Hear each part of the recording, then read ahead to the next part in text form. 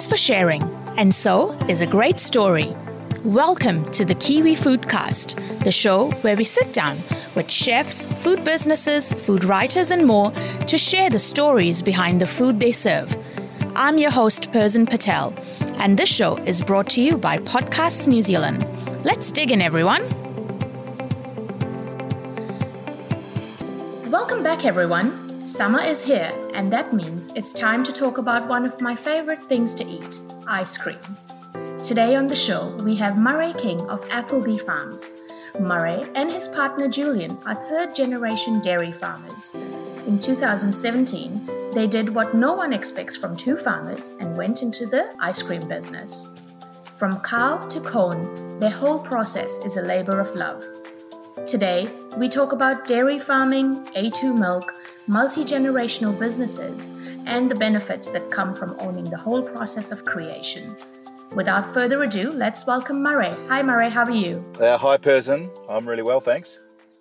Thank you. And I think it's important to tell our listeners where you are at right now, sharing, recording this podcast, because it's one of the most unique ones I've done so far. Hey, look, I'm a farmer in my day life, so we've got a number of farms in Nelson and in North Canterbury, and I'm on the side of the road, actually, in North Canterbury, talking to you right now.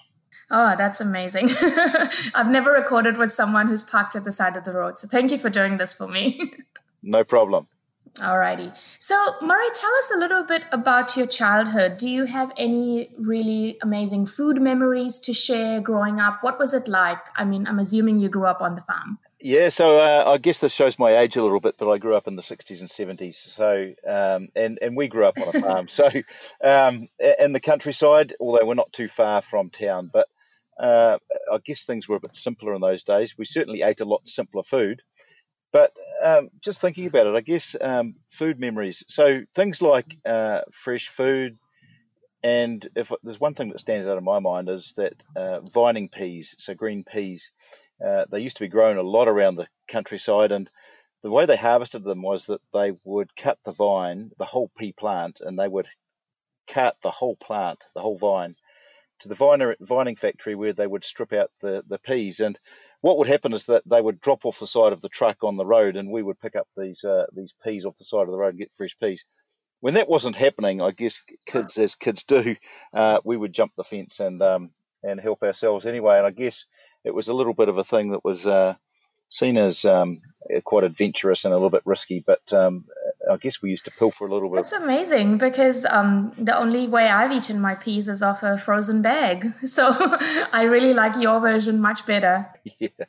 Yeah. So I guess we were lucky we had stone fruit and apples and other crops around, and so we would tend to help ourselves a little bit. I shouldn't be telling you all that, should I? So, tell us a little bit about the land, because I was reading on your website that your families have owned the land that you now work on for 170 years, is it? Yeah, so in the case of Julian's family, they have been in the area for 170 years. They were original settlers. In our case, we're much newer than that. And whilst my family have been farming for probably almost that time, the farm we're on now is only really around 60 or so years that my family have been there. So the two families, the Rains and the Kings, are pretty well known to each other. They've both been involved in the dairy industry in the Nelson region for a long period of time. Okay. And did you always want to, grow up and be a dairy farmer, or were you ever enticed by, the thrill of the big Auckland smoke? Hey, I love farming and was always enjoyed farming, but I really didn't love milking cows, and so I never expected that I would be a dairy farmer. I thought I would be a farmer of some sort, but I just didn't enjoy the grind of milking cows every day. I don't mind it from time to time, but just the trudgery was something that I was keen to avoid. So I actually did different things. After university, I worked as a farm management consultant for a number of years, and then I travelled and spent a reasonable amount of time looking around the world doing my OE. Okay, that sounds fun. And then when did you come back? And did you always just knew that you wanted to come back and settle into Nelson? Yeah, look, hey, Nelson's a great place, and New Zealand's an awesome place to live as well. So was really keen to come back. I came back temporarily, actually, because I'd used all my work visas everywhere. And so it just so happened that the farm manager on the family farm had decided it was time to do something different. And I said that I'd look after the farm until they found another manager. And that's about 25 years later, I'm still there. Clearly the recruitment company did something wrong. Yeah. Oh, look, I really enjoyed it. I mean, I went through a process. So Sarah, my wife, and I, we bought out the rest of the family, and we've grown our farming business from that over the last 20, 25 years. Awesome. So I'm just talking a little bit about the dairy farming industry. I feel in the past couple of decades, dairy farming has ended up getting such a bad rap. Could you tell us your thoughts on what's happening there and why that's happened?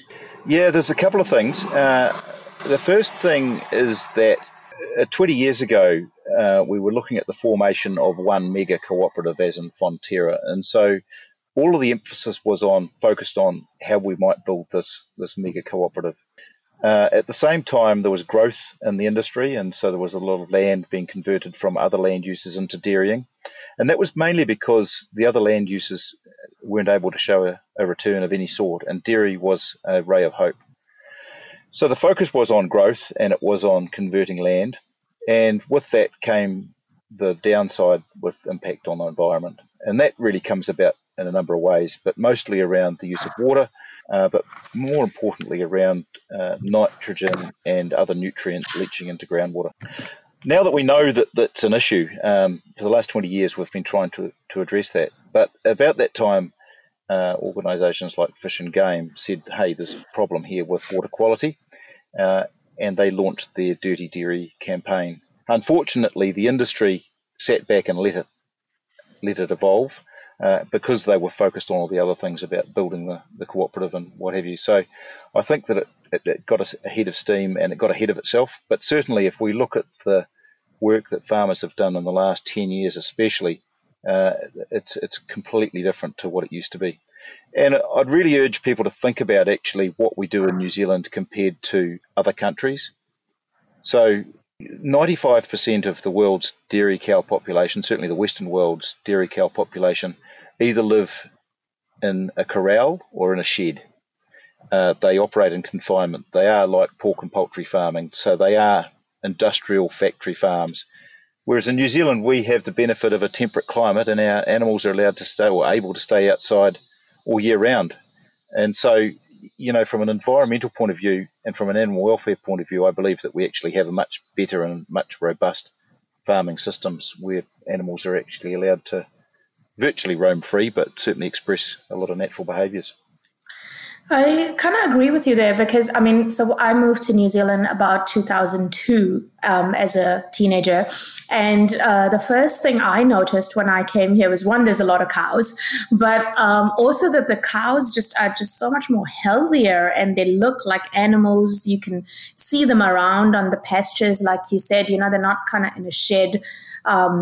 Because if I've seen some of the kind of way milk is produced in India, and it's just a huge contrast to how it is over here. So I would kind of tend to agree with you there that we treat our cows and the farming industry is much better over here to begin with.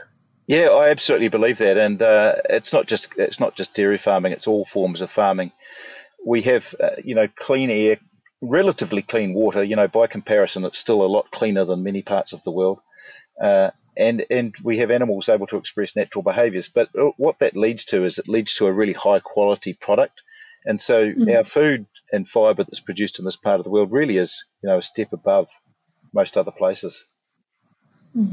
So what does it mean then to own a sustainable farm? How do you get going with these processes, and how do you, like you were talking that you kind of, took you a while to move your cows to all being A2 cows and getting A2 certified. What else did you have to do to become more sustainable? Yeah, well, to be honest, not a lot. And that's because actually, believe it or not, we do farm reasonably sustainably anyway. And what's really interesting is that there's a lot more talk about regenerative farming, right? And actually, we virtually are regenerative now. insofar as the way we operate. And it's really important that people understand that the carbon cycle and the nitrogen cycle, animals are a critical part of that, where carbon goes through plants, then goes through the animal and it's excreted, and it goes back into the soil and feeds the microbes and grows the grass. And so it is a completely natural ecosystem. We have just modified it a little bit. And so New Zealand farming systems with rotational grazing, essentially we are mimicking what would have happened in the wild for centuries, well, for millions of years for that matter. And so we haven't had to do too much different other than be respectful and be mindful of what we're doing and what our impacts might be. So, for example, we are a lot more targeted with how we apply our nutrients to our soils. We do a lot more precision type farming, so we only apply what we absolutely have to, and that's based off soil testing and fertilizer recommendations. When it comes to things like irrigation, for example, we use sensors in the soil to determine or tell us how much soil moisture is there and when to irrigate. And we combine that with other data from the likes of our weather stations and forecasts to work out when it is that we are going to want to or need to irrigate. So what we're trying to do is essentially avoid waste. And from a sustainability point of view, we're trying to avoid or minimize waste wherever possible. And waste can be many things. It can be just nutrients washing through the soil profile. And of course, that's not of any benefit to anyone. It ends up in the waterways and it's a cost to the business. So trying to just manage a system so that everything stays within the system is essentially what we're trying to do. With respect to A2, that's another story altogether. But yeah, I was going to get to that actually and ask you to maybe just tell our listeners what exactly is A2 milk, because I feel like it's just kind of exploded suddenly and now suddenly everyone's talking about A2 milk, but I'm sure it's been around for a while. It's been around forever, to be honest. So what's happened though is that once upon a time, all dairy animals did produce A2 milk. And in fact, goats and sheep and everything, it's A2 beta casein anyway. But some time ago, 100 or 2 years ago, somewhere in Europe, there was a mutation which allowed the A1 gene to come to the fore. And so what you've got is you've got animals who do one of three things. They either produce an A1 protein, an A1A2 protein, or the A2A2. And so the A2A2 is the one which we are really focused on, because there is some scientific evidence to suggest that it is beneficial to people, and certainly you don't get the same challenges that some people have with digesting dairy products if they focus only on the A2A2 protein. So what we do is we screen all of our animals, and in our business we actually DNA profile all of our animals. So when they're a calf, they get a tissue sample taken, the DNA is extracted, and we use that for two things. The first thing is to determine their parentage, so we to know who the sire and the dam are, so we can guarantee that is their parents, and that's important from a genetics and animal improvement point of view. And the other thing we do is then test for the A2 gene, and if they don't carry it, well, we keep them separate. So we still farm both, and the key thing here is that dairy products, even if it's A1, it's still not a bad product. It's just that A2 is slightly better, or certainly perceived to be. Okay, all right, that makes sense. Thank you for sharing that. So moving on from the industry to talk more about you, how did you guys come upon the idea of making ice cream of all things? Like, it feels not like the natural progression. Maybe, I've heard about dairy farmers moving into cheese or yogurt, but not ice cream. So tell us about that. Hey, we looked at all of those things, to be honest, Curzon, and we were looking at a way of actually generating a better return for our product. And so we go to a lot of time and effort and trouble to produce a high quality product, and it's a little bit frustrating to see that it just gets turned into a commodity and isn't really respected for what it really is, although I think it is changing. But we really wanted to actually extract more value from the things that we do. We did look at all of those other things, but at the end of the day, ice cream just seemed like something which, hey, you can't go too far wrong, can you? Everyone likes ice cream. I don't know many people that don't. And so it just seemed like a natural progression. And I guess the really big factor was that both Julian and I knew a mutual friend who happened to know how to make ice cream. And so she's a food technologist, and she had been involved in the ice cream industry for many years. And she's very good at what she does, and she makes a quality product. So it just made sense. I mean, you know, I only found out today when I was researching for this episode that New Zealand as a country consumes the most ice cream in the world. Like, I did not know that. I thought maybe Indians do, because I always just remember having lots and lots of kulfi growing up. But I must say that the ice cream I've had in New Zealand is just like a class apart. You know, it's just always so creamy, and there's so many more exciting flavors going on. Like, did you have a lot of ice cream as a child? I guess so. Yeah, I guess we did. But hey, yeah, you did right. New Zealand on a per capita basis is the highest, if not the second highest, consumer of ice cream in the world. The second would be probably the United States. And you're right, it's certainly a great product. And that was another catalyst, or I guess another motivator for us to focus on generating an ice cream business. And that was the fact that we know we make a quality ice cream. And you certainly try ice creams in other parts of the world, and they aren't anywhere near the same. Yeah, they just kind of lack that substance. I mean, when I've had ice creams here, you know, they're just like, it's an experience. You can close your eyes and like just have it, you know. But when you have other ice creams in other parts of the world, I don't know, sometimes it ends up being more of like a disappointment. Like, you had all these expectations and they don't quite live up to it. Yeah, so we know that, you know, when we talk to tourists that come here, they say, wow, that ice cream is amazing. I've never had anything like it. But hey, we take it for granted.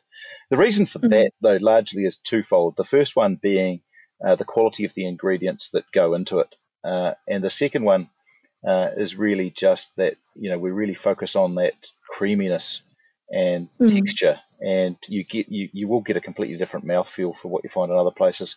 And bear in mind that we are using good natural ingredients. In many other cases, they're using reconstituted products, and you know, we're using real milk and real cream, so straight from the farm. Yeah. I think there's two things there. One is that it's kind of straight from the farm, and it's not really, I don't know, like, you know, it's not been sitting there for a while, traveling a lot of places, and we'll touch upon that. But, and like you said, the second point is that it is made of like real milk, and that makes a huge difference. Yeah, sure. Rather than kind of dry, reconstituted. I don't know. I don't want to think about that. So, I mean, you said that, you know, a major reason was that you guys knew the food technologists, but aside from that, was it hard getting into the ice cream business, or like, given your dairy roots, it was kind of like the next progression? Yeah, it's a progression, but hey, what I will say, and I haven't been involved in a few startups before, it always is more difficult than you expect. And it always costs more, and it always takes longer. So these things are never easy. But then, hey, I guess in our case, both Julian and I are probably reasonably easily bored. So we're always looking for something a little bit more challenging. It's a bit of fun. Yeah. And what about like the flavors? I mean, I see you've stuck to all the originals, but I was really curious to try this ginger biscuit one. That sounds interesting. How did you guys come up with the flavors? Did you have a favorite you wanted in there? Yeah, look, we were always doing a little bit of new product development, and to be fair, that's Chrissy. That's her forte and her specialty. At the end of the day, you can create some wacky flavors, but you've got to be able to sell them, and you've got to be able to sell them at sufficient scale to make it worthwhile. So, yeah, sure, we started with the traditional flavors, and you've got to have good vanilla ice cream, and you've got to have good chocolate. And so they're the two that were really our starters. From there, we've got the real fruit flavors, the passion fruit and the boysenberry. And the boysenberry is really important because Julian happens to grow boysenberries, and it was really important. That was part of the story as well. And then more recently, so even the fruit then comes from your farm. Sure. Yep. So wherever possible, we try and source local products from Appleby or nearby. But notwithstanding that, we always do try to make sure that we've got the very best ingredients. So, for example, vanilla bean and stuff like that, we make sure that it is the best we can get. So the other flavors, you know, like coffee, which is a really good one of my personal favorites, and then more recently salted caramel, and most recently ginger biscuit, which is really popular. But what's really interesting is that in one family you can find every member of the family will have a different favorite. So it's just the way it is, and that's quite good to have a bit of variety. Yeah, so my rule is that I will never have chocolate ice cream because I feel like chocolate should be experienced in its purity in chocolate form. And my husband always has chocolate ice cream. So he refuses to let me buy anything else. But I'm always the one trying out the new flavors. So I'm definitely going to go buy some ginger biscuit. Cool. Yeah, please do. So tell us about this term cow to cone. I mean, I first heard about it on your website. Tell us a little bit about what it means for you. So one of the things we set out to do was to really tell our story, and it's really important that people understand that we are different to a massive ice cream manufacturing company, for example. And the reason for that is because we are able to control every part of the process. And so we do control the production end, where we actually raise the cows, feed the cows, milk the cows, transport the milk to the factory where we make our own ice cream, and then we distribute it. So actually we control virtually every part of the process right through to the consumer. It's a bit like the paddock to plate type philosophy. This is the cow to cone. So and something a bit unique that not many other ice cream manufacturers, if any, in New Zealand for that matter, can attest to. Yeah. One is I love the term. Who came up with it? Well, that was after a few drinks or a marketing specialist? No, nothing like that. It was one of our shareholders actually who just said, "Hey, this is what we're trying to do, isn't it?" So it sort of stuck, and it's noted that a few other places around the world you'll see it popping up these days as well. Okay, awesome. I mean, I think it's amazing. The fact, like you said, when you can control the whole process, what you do end up with is like an outstanding product. But what about some of the challenges? Because, when we talk about in the context of businesses, often now, businesses, small business owners are always encouraged to kind of outsource this, outsource that. Well, here you are doing something quite radically different to that and not outsourcing anything. I mean, it must come with its challenges as well, right? Well, I can tell you it comes at a cost. So we did look at actually outsourcing in the early stages. And then when we did the numbers, we looked and thought, actually, with our growth expectations, one day we're going to have to be in the position to build a factory anyway. And it just helped us with our authenticity a little bit too. And we also wanted to do a few things that were a little bit different, which we might not have been able to do if we'd gone through a toll processor. So, it's not without its challenges. But at the end of the day, we always set out to be an export ice cream company. So we wanted to build a brand and we wanted to share it with the world. So it was never just going to be something that was only going to be sold in Nelson. So we did need to be able to have the scale and control of that processing. Right. And I mean, that's amazing because now I was reading that now you guys when did you first become available into Singapore and now Australia as well, right? Yeah, so we've been in Australia since the beginning of this year, I think. So 180 odd stores in Australia, and actually might be a bit longer than that. And in Singapore, I guess it's 18 months or so we've been over there. But one of the biggest challenges, as you'll appreciate, has been the COVID experience. Yeah, of course. Yeah. That's made it a little bit difficult. Certainly no one can travel and which is a lot more difficult to get in front of customers. So that has been a challenge. And I guess the other big challenge has just been around the food service market. So obviously during shutdown, a lot of our market was disrupted, certainly through the restaurant trade and that sort of thing. Yeah, but also, I mean, if you were supplying to supermarkets, would there have been an increase in demand? Like I certainly was having a lot of ice cream at home. Yeah, that's dead right. And so I guess it fits part of our target market, and that is around creating a premium ice cream, which people love. And once they've tasted it, we hope that they keep coming back for more, and that's generally what we find. But also an ice cream where people, for example, they have friends around for a dinner party, things like that, and they want to have a dessert treat, and that's where they bring out our ice cream. So certainly through the supermarket trade, our sales have been strong as a result of the take-home market. You did right. Okay. And talking about the product quality, I was reading that your ice cream started winning awards within like 6 months of you starting. Could you tell us a little bit about that? Like, I mean, how important it is for a business to maybe take part in these awards, or even just, how that experience has been or what that's led to? Yeah, it was really key for us that it really validated our product.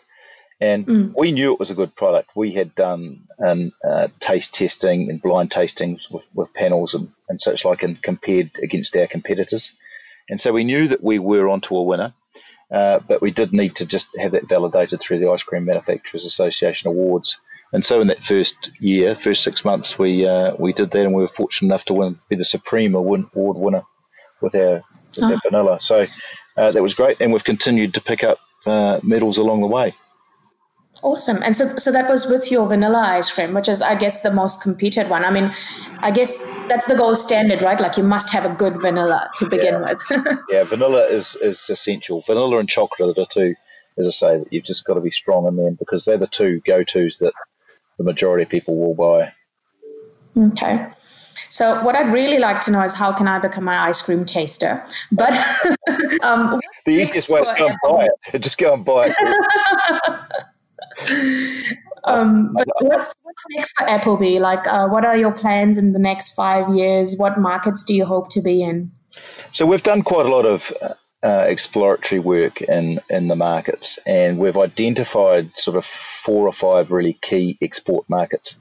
With COVID, that's been a little bit disrupted, as I say, so we're just biding our time a little bit there, but we know where we really want to focus. We've got to be careful, though, because some of these markets, their taste preferences are slightly different to ours, and to be fair, parts of Asia, they find our ice cream far too rich because they're certainly not used to it. So we've got to be sensitive to those markets, but we're fortunate that we've got some good people and some good know-how and some good intelligence in those markets. So it is really about just growing the brand and sharing it with the world. Awesome. That sounds very exciting, and I look forward to the day where I can, although I'm planning on just living in New Zealand, but look forward to the day where I'm traveling and I can still have some Applebee wherever I go. Yeah, that'd so be great. Good luck on your journey. Now, just before I let you go, it's my time to ask my favorite question on the show, which is what I call a fast food 5, and that's 5 fast questions about food. So are you ready? Sure. Okay. So first question, do you like straight milk, flavored milk, or no milk? What's your preference? Straight milk, unadulterated, just pasteurized milk, straight from the cow. Awesome. And cone, cup, or tub, your favorite way to have ice cream? Probably a cone, to be honest. Yep. I love a cone. I think for me, the cone is like equal parts, like that also what makes a good ice cream. Like, a good cone is a must. Yeah, and the way they're put together, and it reminds everyone of summer. Yeah. All right. Your favorite dairy product of all time? Well, I should say ice cream, but I've got to say a nice blue cheese.